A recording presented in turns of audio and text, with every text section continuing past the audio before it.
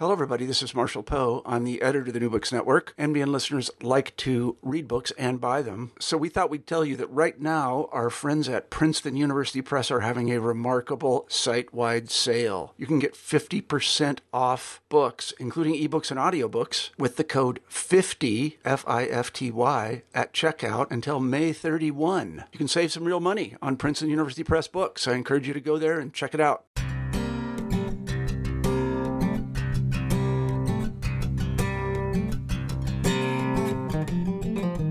The Exodus, the story of God leading his chosen people out of slavery in Egypt, stands as a pivotal event in the Old Testament. But if you listen closely, you will hear echoes of this story of redemption all throughout God's Word. Using music as a metaphor, the authors point us to the reoccurring theme of the Exodus throughout the entire symphony of Scripture, shedding light on the Bible's unified message of salvation and restoration that is at the heart of God's plan for the world. Hello, everybody, and welcome back to New Books and Biblical Studies, a podcast channel on the New Books Network. I'm Jonathan Wright, your host. Today, we'll be talking to Dr. Alistair J. Roberts about his new book, co-authored with Dr. Andrew Wilson, Echoes of Exodus, Tracing Themes of Redemption Through Scripture.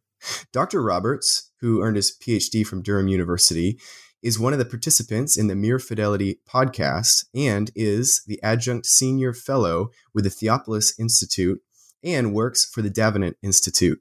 Dr. Roberts, welcome to the show. Thank you for inviting me on. Yeah, I wonder if we could begin by you just sharing how you became interested in biblical studies. I suspect it goes back to my parents' influence. My father was a pastor in the Republic of Ireland when I was growing up. My mum was always spending a lot of time with us, teaching us scripture. And it was almost like a great development of lots of tinder. And then finally, the spark of interest, when it hit that, it just went up in flames. And there was just so much excitement about the text for me. But so much of the foundation had been laid by my parents early on.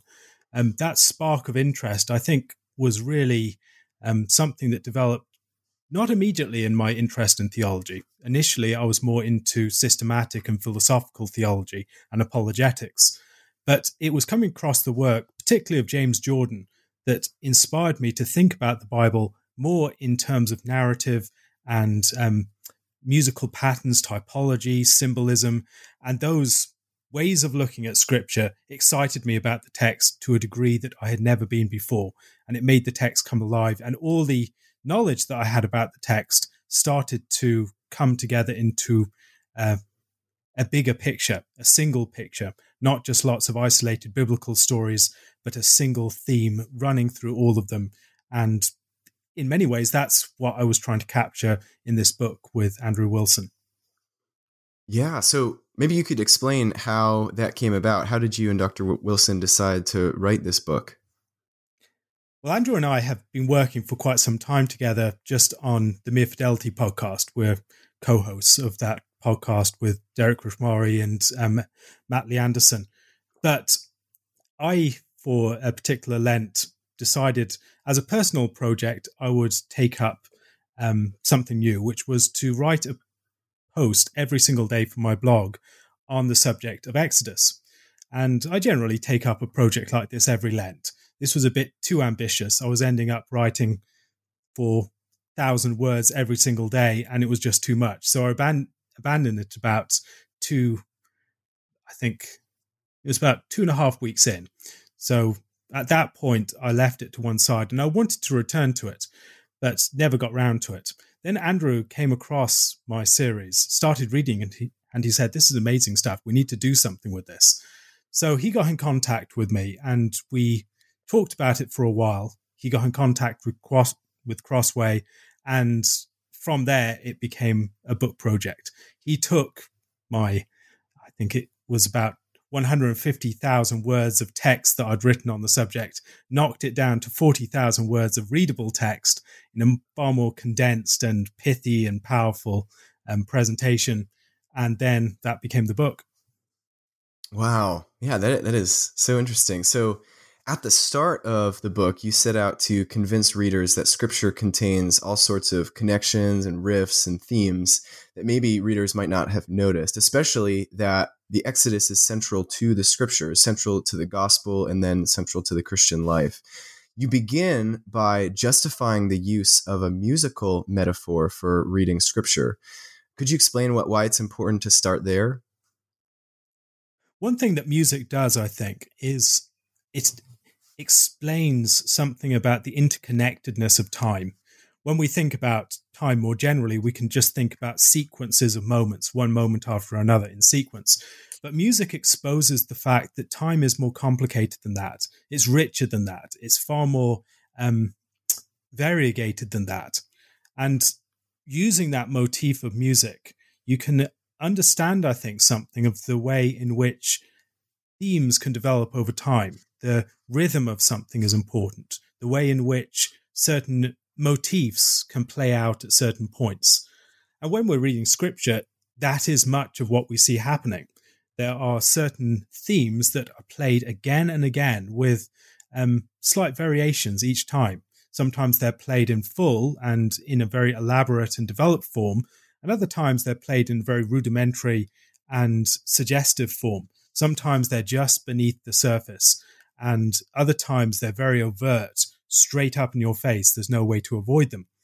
And exploring that, I think you find these realities, you find that the metaphor of music gives you a lot more of a purchase upon the actual character of the biblical text than many of the other metaphors that we might work in terms of.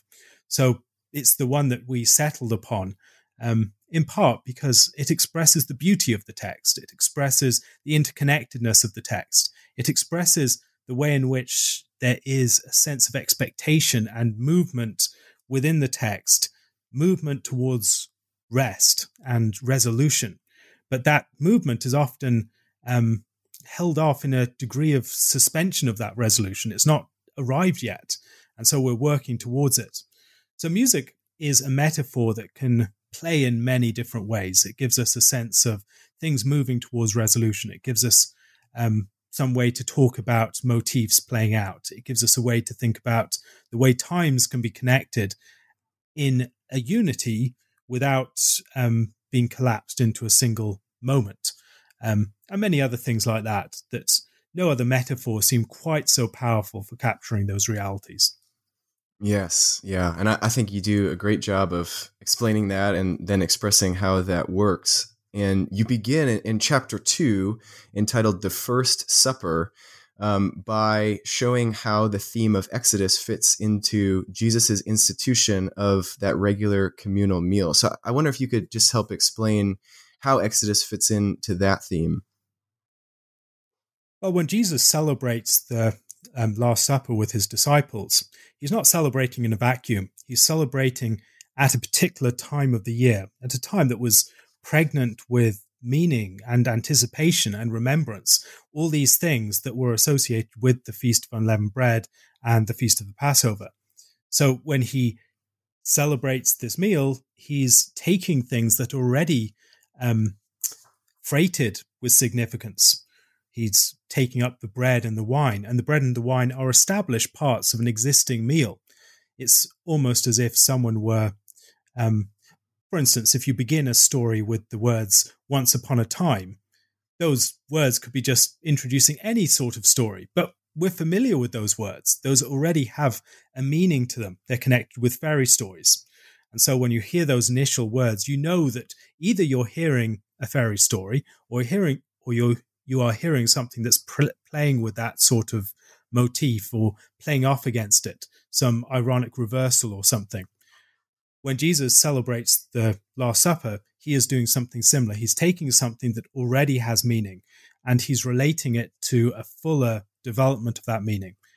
Now, in the Old Testament, you have the institution of the Passover in the context of the Exodus. God is delivering his people from Egypt, and as part of that deliverance, he institutes this meal, which is celebrated by all the people within their houses as they're about to leave the land they've been in for all those years. this is a meal of deliverance. It's a meal that is also instituted for ongoing celebration. It's not just a once-off celebration. It's something that they're supposed to celebrate in the future to remember and to memorialize what has just taken place. Jesus, in a similar way, takes that existing meal and then relates it to an event that is about to take place, a new Exodus, and he establishes it as a memorial of that. So there is an existing meal that exists to memorialize a past deliverance. Then Jesus takes that existing meal and he establishes it as a memorial of a new deliverance. And that, I think, is developed with many other themes that surround it. Jesus talks about his deliverance in the Mount of Transfiguration as the exodus that he was about to achieve at Jerusalem. He talks about himself as he's the Passover lamb, and he's described that way by the gospel writers, also by John the Baptist. And in this and many other ways, I think Jesus is framed for us by that existing event of the Exodus and the fact that he celebrates the Passover meal with his disciples and uses that context as a context to deliver a sign that will memorialize that event, I think helps us to see just how close Jesus' ministry and deliverance is with the Old Testament deliverance of the Exodus. Absolutely. Yeah, that is so enriching and fascinating. So then in the first movement of your book, entitled Out of the House of Slaves, you cover various texts from the Pentateuch. What themes do you want readers to see from these texts? Well, just by nature of the sheer wealth of the material that there is in the Pentateuch, you can only skate over the surface. But there are a great many ways in which the story of the Exodus is played out in advance. If you read the story of Abraham, the first thing that he does when he has gone through the land is there's a famine and he goes down to Egypt. And in Egypt, Sarai is taken, and there are plagues upon Pharaoh. Then Abraham has Sarai delivered back to him as Pharaoh realizes her identity, and he is sent away with many goods. He comes into the land, he walks through the land, spies it out, as it were, and then he wins a great victory in the land in chapter 14. And it seems that he is playing out the story of his descendants in advance. It's an Exodus story even before the events of the Exodus have occurred. We see similar things in the story of Jacob, or we find similar things in the story of Isaac, and the story of the brothers going down into Egypt, and the story of Joseph is all playing against the background of these events and anticipating what is about to come. The whole book of Genesis ends on the theme that anticipates Exodus. Joseph is being buried, and as Joseph is buried, there is this promise that the Lord will bring them up out of there, and that when he does, they will bring his bones with them. And at the very end of Joshua, you have the burying of the bones of Joseph. The story has actually gone back to the point at Shechem where Joseph had been sent into Egypt.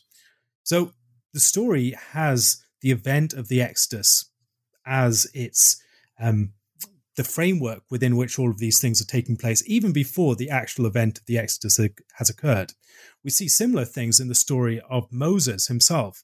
Before Israel experiences an Exodus, Moses has a sort of Exodus. He is drawn out of the water, as Israel will later be drawn out of the water. He's delivered. He goes to Mount Sinai, and he meets with the Lord there in anticipation of Israel's meeting with the Lord at Mount Horeb or Sinai. So I think what we're seeing in these cases are ways in which the single story of the Exodus is played out in many different musical forms with variations and developments, and the themes that we find played out most fully in the event of the Exodus itself are themes that have already been introduced and developed quite considerably before we ever reach the opening pages of the book of Exodus itself. Right. Yeah. And that theme then, as you show in the book, especially into the third movement, you show how that theme then continues in the rest of the Hebrew Bible. So what about elsewhere? Does the Exodus theme continue even in places like the writings and the prophets? Yes, we find the theme is pretty much throughout the scripture. And this is not the only theme that we find within scripture being played out on many occasions. Some have identified type scenes where you'll have a particular form of event that is repeated on a number of occasions. There are several examples of this. Meeting a woman at a well is one that's often given. I think Robert Alter is the one that highlights that. Then there are other ways in which we can hear the stories that have happened earlier in scripture being played out later. So if you read the story of Jacob and read the story of Jacob against the background of the story of David, David replays the story of Jacob in many ways. For instance, you have the encounter with Nabal at the time of sheep shearing, and then coming to attack Nabal with 400 men and being pacified by giving gifts. That's playing out the story of Jacob with Laban. Laban, of course, is Nabal backwards in Hebrew as in English. And that period of time, again, Jacob leaves Laban at the time of sheep shearing. There's a man, his brother, who comes towards him with 400 men seeking to kill him, it seems, and then being pacified by the gifts that are sent before. And we see the same thing in the themes of Exodus. Those themes are played out in various ways. And sometimes there are ironic reversals. So if we see the story of Hadad the Edomite or the story of Jeroboam, they have dealings with Egypt that seem to be a reversal of, or an ironic play upon the story of Israel's time in Egypt. And that's already been the case. Israel's story in Egypt is not the only, there are ways in which that story is playing out against a wider backdrop. It begins, we're first told about the event of the Exodus and their time of persecution in Egypt in the context of Abraham and Sarai's persecution of an Egyptian in their house. They're told that they'll be afflicted for many years as foreigners in a land not their own. And then the next chapter we find that there's a woman in their house being afflicted in a similar way. And then the story of Hagar provides a backdrop for what's taking place later. In the story of the kings, we see Solomon's story having Exodus themes. Solomon becomes, in the end, a character like Pharaoh. And so many of the judgments upon Israel occur as Israel becomes like Egypt. You can have the story of Ahab being another example. Ahab wants to take the vineyard of Naboth and turn it into a vegetable garden. Egypt has been described as a vegetable garden in the book of Deuteronomy.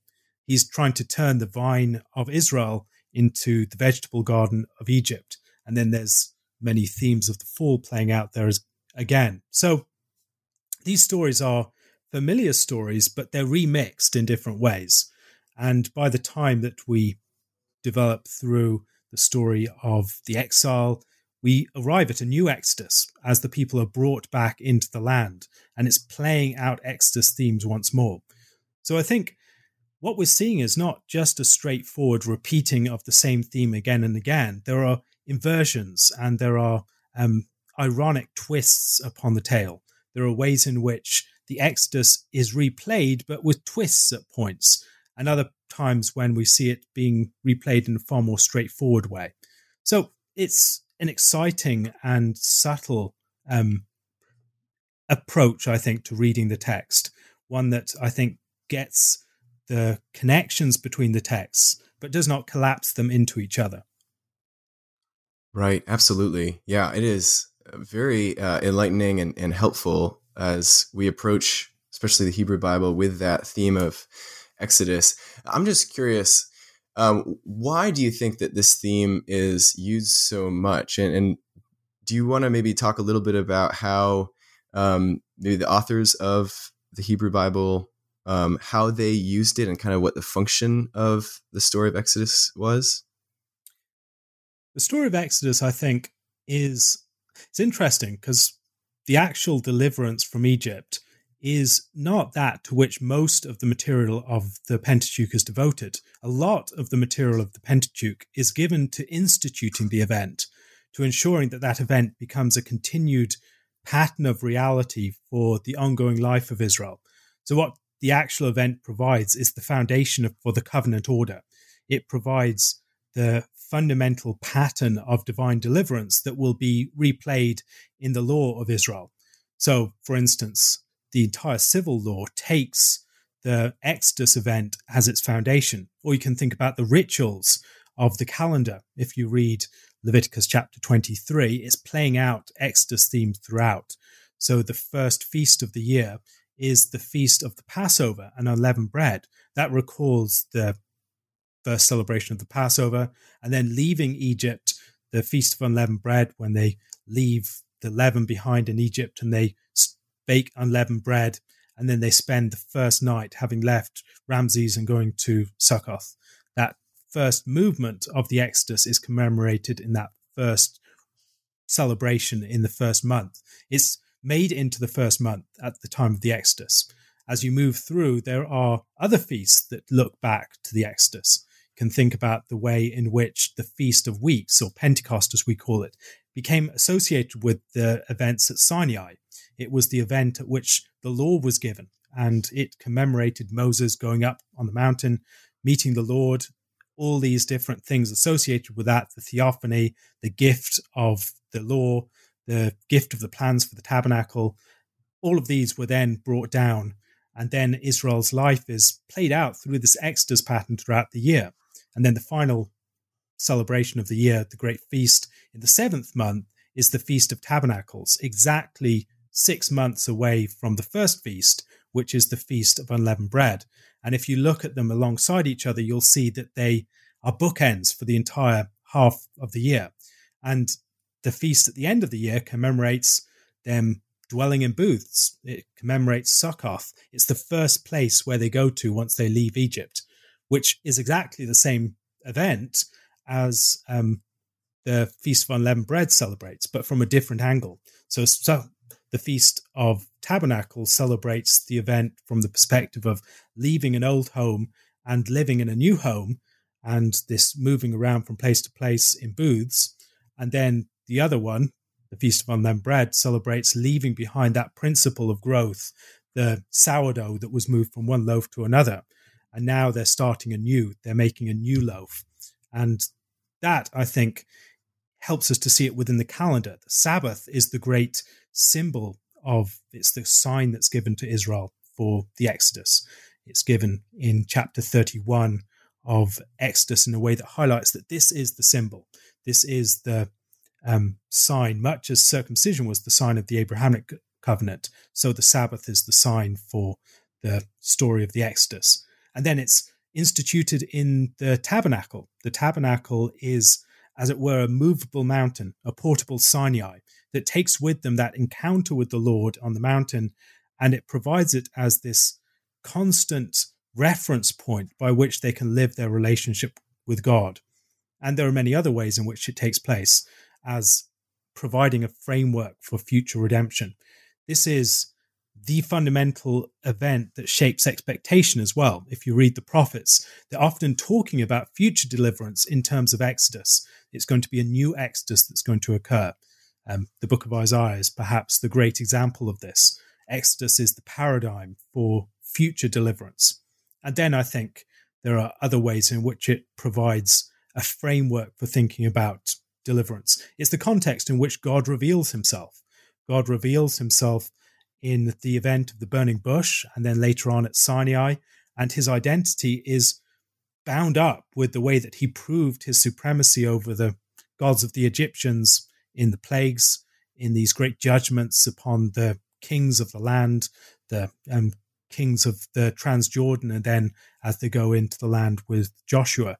These are the fundamental events of Israel's life and identity, and then those are continued. So the Exodus is never an event that's left behind.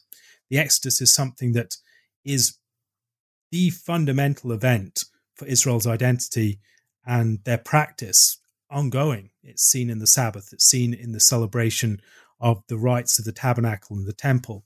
It's seen in the way that they're constantly retelling the story of the Exodus in the Psalms and elsewhere. So when Jesus comes and he takes all this fabric and relates it to himself, he is taking something that is already charged with memory and anticipation, And he is showing that he is the one that fits into that place of memory and anticipation that has been established. He's the one who appeared to Moses on the Mount of Sinai. He's the one who brought his people out of Egypt. He's the one who is going to bring the anticipated new Exodus. He's the one who's going to fulfill the expectation that was built into that original event and realize the promises that were given to the prophets. Yes. Yeah, that's such a crucial background to understand, especially as we approach your final movement entitled The Great Deliverance. You go to the New Testament, and yeah, I'd love for you to talk about how the Exodus appears in the New Testament and how that theme helps us read the New Testament texts.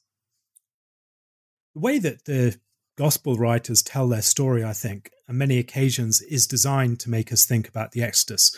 If you read the first pages of your New Testament, you'll see a character called Joseph, the son of Jacob, who has dreams and then brings his people into Egypt. We've read that story before. It's the story of Joseph being sold to the Ishmaelites, going down to Egypt, etc., and his dreams before that. But here it's a different Joseph, and it's the father of Jesus who brings his people, his family, Mary and Jesus, down into Egypt to deliver them from the wrath of a new Pharaoh. But this Pharaoh is Herod, and the Herod in this Pharaoh in this case is the king of Israel, the one who's ruling within the land. But yet there are people who come from afar, magicians, who in the former story of the Exodus were the opponents, the magicians that stood against Moses and Aaron. But now they are the people that come from afar to see this newborn king. So there's already a story of Exodus playing out there. Then we're told as Jesus leaves Egypt after the killing of the baby boys, that reminds us of the story of the initial Exodus and the attempt to kill the Hebrews infants.